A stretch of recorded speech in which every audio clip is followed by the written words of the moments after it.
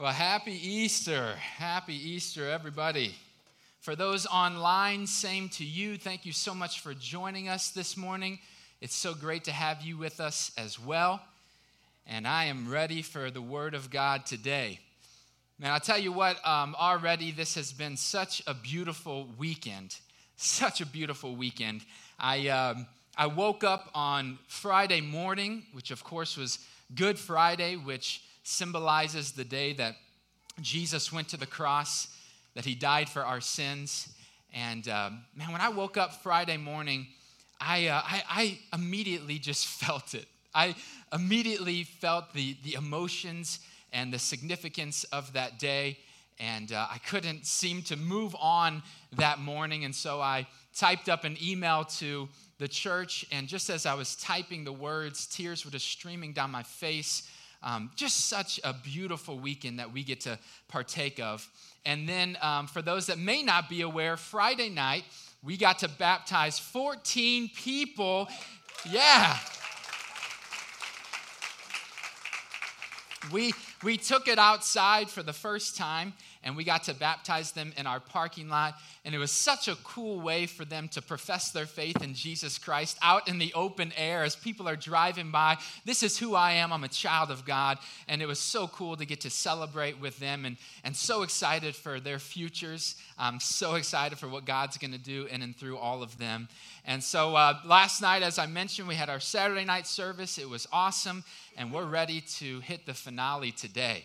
And so with that being said, let's get into the word today. Today we are going to be spending our time in the book of Luke. Now, the book of Luke is one of what we call the four Gospels, which are simply four different books that tell about the life, the work, the ministry of Christ from different angles and different perspectives. But the book of Luke, I think, brings some really cool details to the table that I want to make us aware of today. And we're going to talk about that in a few minutes. But before we go any further, I want to hit you guys with our title today, because I want you to be aware of what road we are heading down from the very beginning. So the topic that we're going to be talking about, our title today is simply this: the Great Exchange. The Great Exchange. Easter 2021, this is what I want to lay before you. The Great Exchange and what exactly that means for you and I, okay? Now, I want to play a little bit of catch up here so that we can make sure we're entering into today's message with the right perspective. And so real quick, last week we celebrated what is called Palm Sunday. Now, if you're not familiar with what that is, this was an event that happened during the life of Jesus. In fact, it happened 5 days before he was crucified.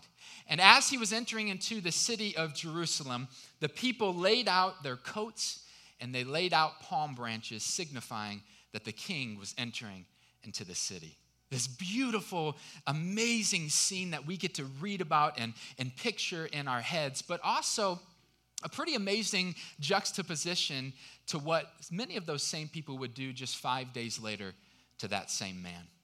Now, after Palm Sunday, the week that would follow for Jesus was quite interesting. In fact, if you go to the book of Luke, that 1 week of Jesus' life spans about 4 chapters of that book. So this was obviously a significant week. And in that week, he got to spend some really good time with his friends and his family. He got to get some quality time in before he was going to leave them. He also continued his work both inside and outside the temple. It's pretty cool to think that he knew what was going to happen days later, and yet he was going to continue to work. He was going to continue to move. That's just who he is. But it was a week of wisdom to his disciples, a week of prophecy. It was a week of preparation, all culminating with one final meal with his disciples to celebrate the Passover. Interestingly enough, the Passover ultimately something that within 24 hours he would fulfill himself.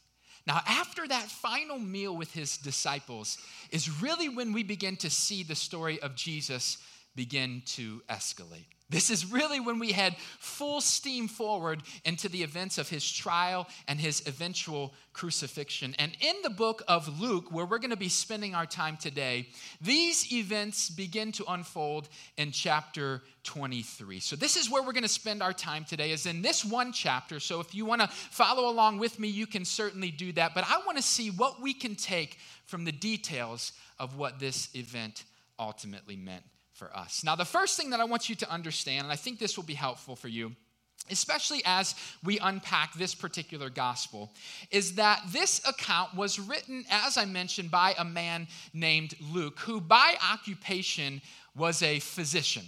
Okay, he was a doctor, and so by nature, he was a very detail-oriented man. All right, he was very logical, very, very literal, and in fact, if you read through his gospel compared to the others, you will see this pretty clearly. Just the way that he would explain things, the explicit details that he would give, you can see he was very detailed, very literal in his communication method. And so, as we roll into the events that we're about to go through today, we see that there's clearly one thing that Luke is trying to bring to the forefront before we even get into the trial, the verdict, and the crucifixion of Christ. And that one thing is simply this, that Jesus was innocent. There was no way that Luke, as detail-oriented as he was going to unpack the brutal death and the brutal crucifixion of Christ without first showing us that this was indeed an innocent man. This is an important detail that we need to be aware of. In fact, before we get into the full context of chapter 23, let me show you just how many times Luke brings this to the forefront for us in chapter 23. Let's go through some of these examples, starting in verse 4. This is what we read. Then Pilate said to the chief priests and the crowds, "I find no guilt in this man. He is innocent." We fast forward to verse 14. It says, "Having examined him before you, I have found no guilt in this man regarding the charges which you make against him." Verse 15, "No, nor has Herod, for he sent him back to us. And behold, nothing deserving death has been done by him. He's innocent." Verse 22, "And he said to them the third time, 'Why, what evil has this man done? I have found in him no guilt demanding death.'" We fast forward all the way to verse 41. This is now a completely different scene, but the theme continues. "And we indeed are suffering justly, for we are receiving what we deserve for our deeds. But this man has done nothing wrong. He's innocent." And then in verse 47, "Now when the centurion saw what had happened, he began praising God, saying, 'Certainly this man was innocent.'" Over and over and over again, in this one chapter of his writing, Luke continues to draw us back to the fact that Jesus was innocent. There could be no doubt about it. From Pilate, from Herod, the thief on the cross, the centurion. Listen, people that aren't even followers of Christ are freely declaring he's done nothing wrong. He's blameless. And yet there's something that happens in the midst of all of this that I want to talk to you about today, that I think best portrays his true innocence, that I think best symbolizes the ultimate sacrifice that he made for us. And so now, before we dig into that, I want to give you a couple of pieces of information so that we make sure we understand everything that we're going to get into today. I think this will be helpful for you guys. And so let's give a little bit of context. And the first thing that you need to be aware of is that back in this time of history, we see something really interesting about this time, and that is that there was an annual tradition that the people would partake in where they would provide a customary pardon to one prisoner every year during the time of Passover. So Passover comes along, they pick one prisoner, they allowed them to walk away freely. Now the reason they did this is because the Passover represented the Jewish people being freed from bondage, right? That's what it was all about. And so they felt like in order to symbolize that, this would be a great way to represent their past. Now, at this time in history, we know that the Roman Empire is nearly at its peak. Okay, they are the most dominant rulers in the world. And so at this time, the Roman governor, Pontius Pilate, would be responsible for making this decision. Okay, he would be the one to decide, this is the person who's going to receive the pardon. This is who I want to represent this ancient tradition. Now, as we stumble upon chapter 23, we see an interesting scene beginning to stir, because already we've seen that Jesus has been through quite an ordeal. Over the course of that evening, he was arrested just outside the Garden of Gethsemane. He was taken to the high priest for judgment, where he would be mocked and he would be condemned by the people. Upon sunrise, he was taken to the religious Supreme Court, where he would eventually be deemed guilty, and then finally taken to the Roman decision makers for one final verdict on his life. These were the events that led up to what we're about to read in chapter 23, starting in verse 1, and this is where we pick up. Then the whole body of them got up, and they brought him before Pilate, and they began to accuse him, saying, "We found this man misleading our nation and forbidding to pay taxes to Caesar, and saying that he himself is Christ, a king." So Pilate asked him, saying, "Are you the king of the Jews?" And he answered him and said, "It is as you say." Then Pilate said to the chief priests and the crowds, "I find no guilt in this man." But they kept on insisting, saying, "He stirs up the people, teaching all over Judea, starting from Galilee, even as far as this place." And when Pilate heard that, he asked whether the man was a Galilean. And when he learned that he belonged to Herod's jurisdiction, he sent him to Herod, who himself also was in Jerusalem at that time. Now, after Herod meets with Jesus, we pick back up in verse 13. We continue on. It says, Pilate summoned the chief priests and the rulers and the people, and he said to them, "You brought this man to me as one who incites the people to rebellion, and behold, having examined him before you, I have found no guilt in this man regarding the charges which you make against him. No, nor has Herod, for he sent him back to us, and behold, nothing deserving death has been done by him." This is clear. Now, this is when that customary pardon now comes into play. Verse 17. Now he, the governor, was obliged to release to them at the feast one prisoner. But they cried out all together, saying, "Away with this man, and release for us Barabbas." Now he was one who had been thrown into prison for an insurrection made in the city and for murder. Pilate, wanting to release Jesus, addressed them again, but they kept on calling out, saying, "Crucify, crucify him." And he said to them the third time, "Why? What evil has this man done? I have found in him no guilt demanding death. Therefore, I will punish him and I will release him." But they were insistent, with loud voices asking that he be crucified. And their voices began to prevail. Pilate pronounced sentence that their demand be granted, and he released the man they were asking for, who had been thrown into prison for insurrection and murder, but he delivered Jesus to their will. Now, in the middle of this story about Jesus, in fact, just before he would be taken to the cross, what we look at as the pinnacle of our salvation, we're interrupted by this man named Barabbas. Now, honestly, we don't know all that much about Barabbas. We really don't. In fact, this is really the only time that his name is even brought up in Scripture. But this much we do know about him, and that is, unlike Jesus, he was a guilty man. In fact, the gospel writers spell it out for us very clearly. He's guilty of leading an uprising against the government, and as part of that, he's also guilty of murder. Now listen, these offenses would make him not only guilty by Roman verdict, but also guilty by Jewish law, which means these charges were punishable by death.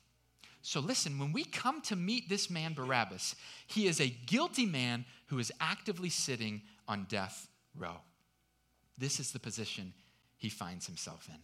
Now, we find something interesting as we read throughout the rest of the Gospels, and that is that this man Barabbas was actually brought up as an alternative to Christ by Pilate himself. In other words, Pilate, the Roman governor, he wants to see Jesus released. He wants to let him go. So he comes up with this strategy. He's going to give them something that they can't possibly refuse, right? I'm going to give them this filthy, guilty man. And so certainly they're going to pick Jesus to be freed over him.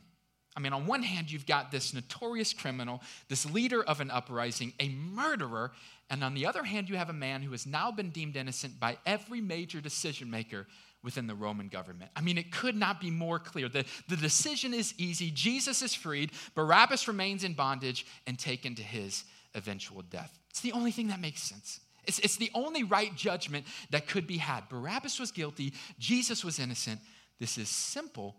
And yet, as we just read, when the ultimate verdict is passed down, it's the opposite. somehow, some way, Barabbas is the one walking away freely as Jesus is sentenced to death by the people. Now listen to me. This is one of the things that I read in the Bible and just kind of shake my head at. Like this doesn't make any sense to me. This isn't adding up at all. I mean, we're talking about Jesus. Like, I've read the Gospels. We're talking about somebody who has healed the deaf and the blind and the sick. He's raised people to life. He's taught about loving God and loving others. He's pure goodness.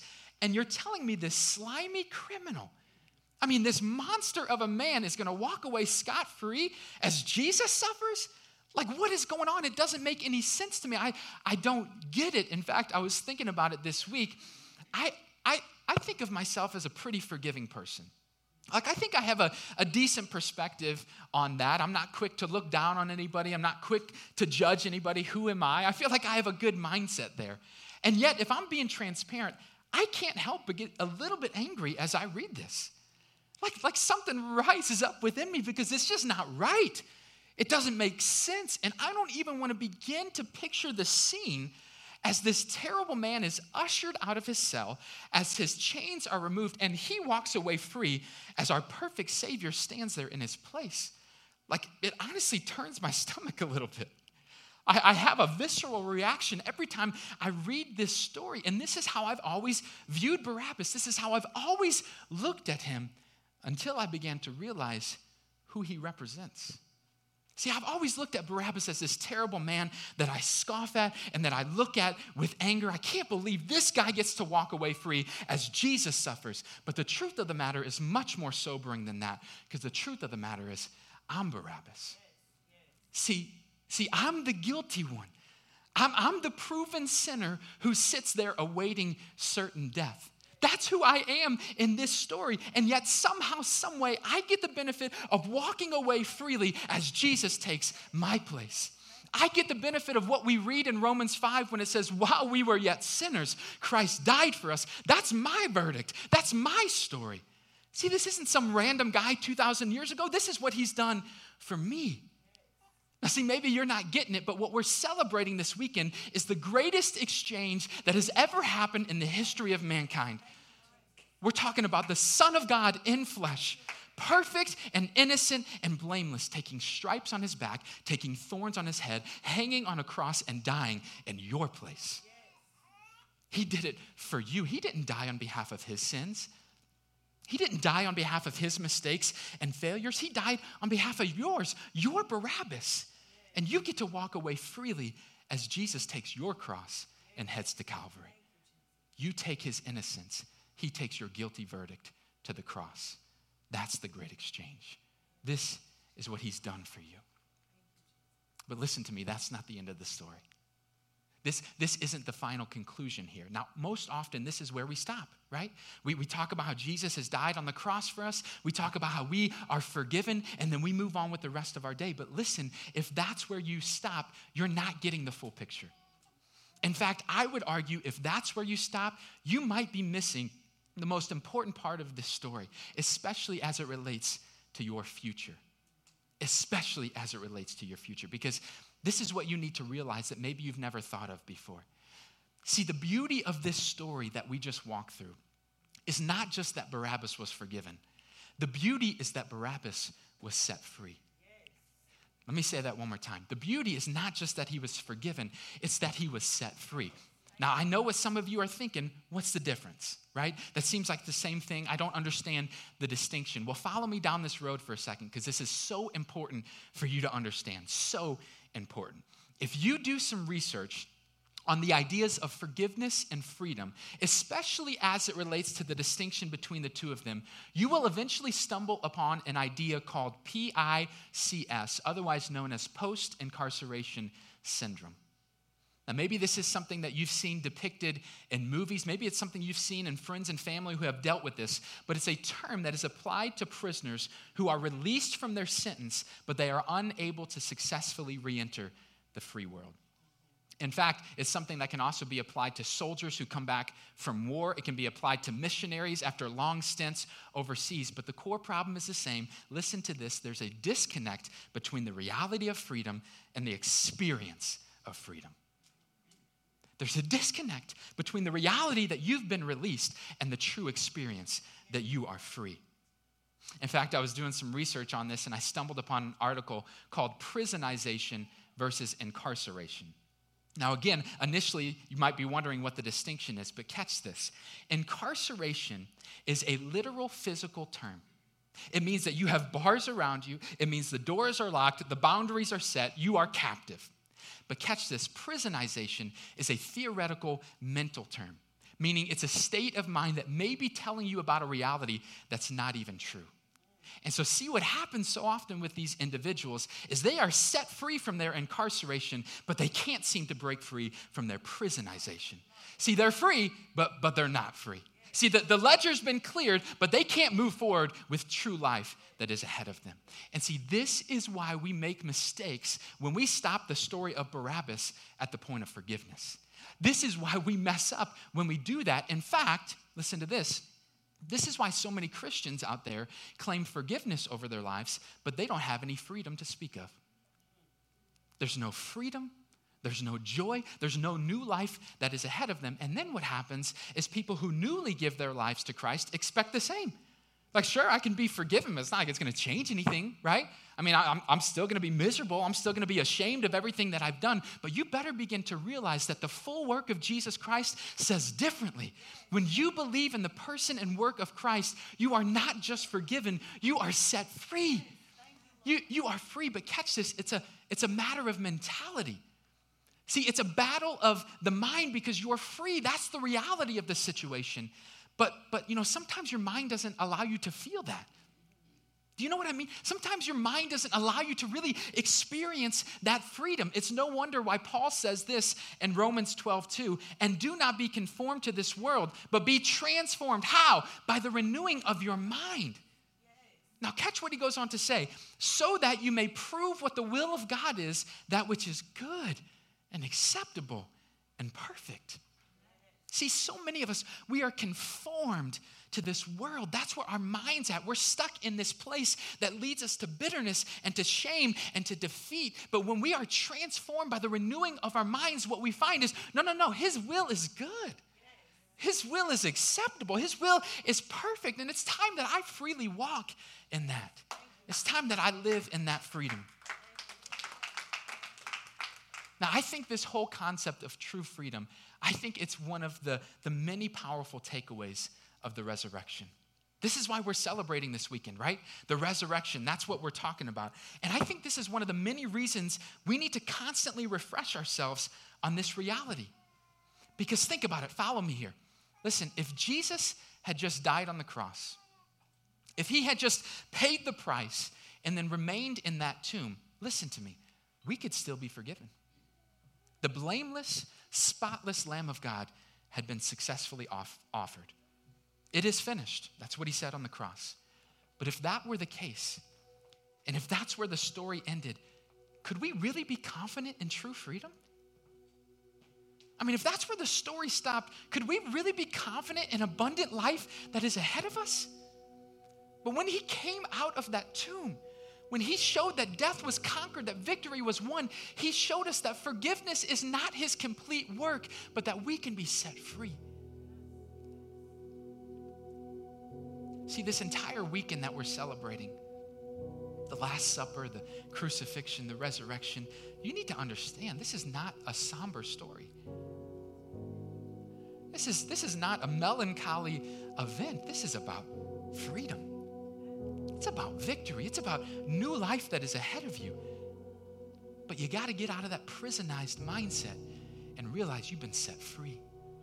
It's time that you see that. It's time that you show that. It's time that you live in that freedom. Now listen, I've heard the story of Barabbas many times over. Seen it depicted in lessons and even in movies. What I find so interesting about this, every time I've seen it depicted, after his inexplicable release, he's got this evil grin on his face, right? He slyly walks away as if to say, my evil plan worked. Can't believe I pulled this off. But do you know, the more and more that I read scripture, the more and more that I understand what this moment represented, the more and more I'm convinced that wasn't his response at all. See, I'm convinced that despite his past, I'm convinced despite his terrible decisions, he was confounded by this outcome. I think it threw him completely for a loop. He knew who he was better than anybody who knew the things that he had done. And I have to think he had already coped with the fact he was going to die because of it. Think about the things that were running through his mind as he's sitting in that jail cell. And now suddenly, he's walking away freely as an innocent man takes his place. That had to do something. I don't know whether he cried. I don't know if he ran away with excitement. I don't know, but this much I'm sure of. I believe he truly understood the magnitude of what had happened. In fact, there's not a complete document of the rest of Barabbas' life. But did you know that there are actually some historical records that place him at the scene as Jesus is crucified on that sacred hill? Now, listen, I don't know whether that's true or not. I don't. But I can't imagine that. I can imagine after his release being so confused and just curiously following Jesus and watching as he suffers. Standing there watching as he's whipped mercilessly at the post, watching as the nails are driven into his hands and into his feet. And I can begin to see as the tears stroll down his face as he realizes that should be me. I should feel that pain. I should feel that heartache. That should be me. I can even imagine at one point him making eye contact with Jesus and Jesus mouthing to him, "Go, be free. Like, I didn't do this so you could stay around here. I didn't do this so you could wallow in self-pity and doubt. I did this so you could be free. Go, live your life." This is what we have to take away from this. Listen, through the work of Jesus Christ, forgiveness is available to you. The work is done. He took the punishment on his shoulders. But whether you're taking that step of forgiveness for the first time today, or whether you took that years ago, listen to me, what you better begin to realize is that you are free. You have been set free. I know sometimes it doesn't feel that way. I know sometimes your mind tries to take you back to those dark days. You are free, and whom the Son sets free is free indeed.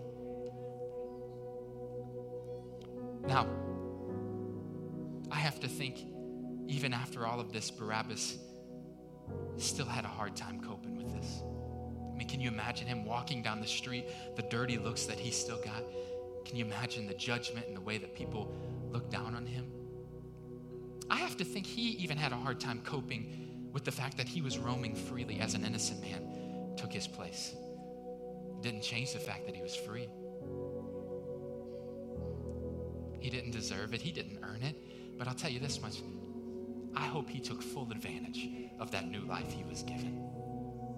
I hope he turned things around. I hope he made an impact in this world.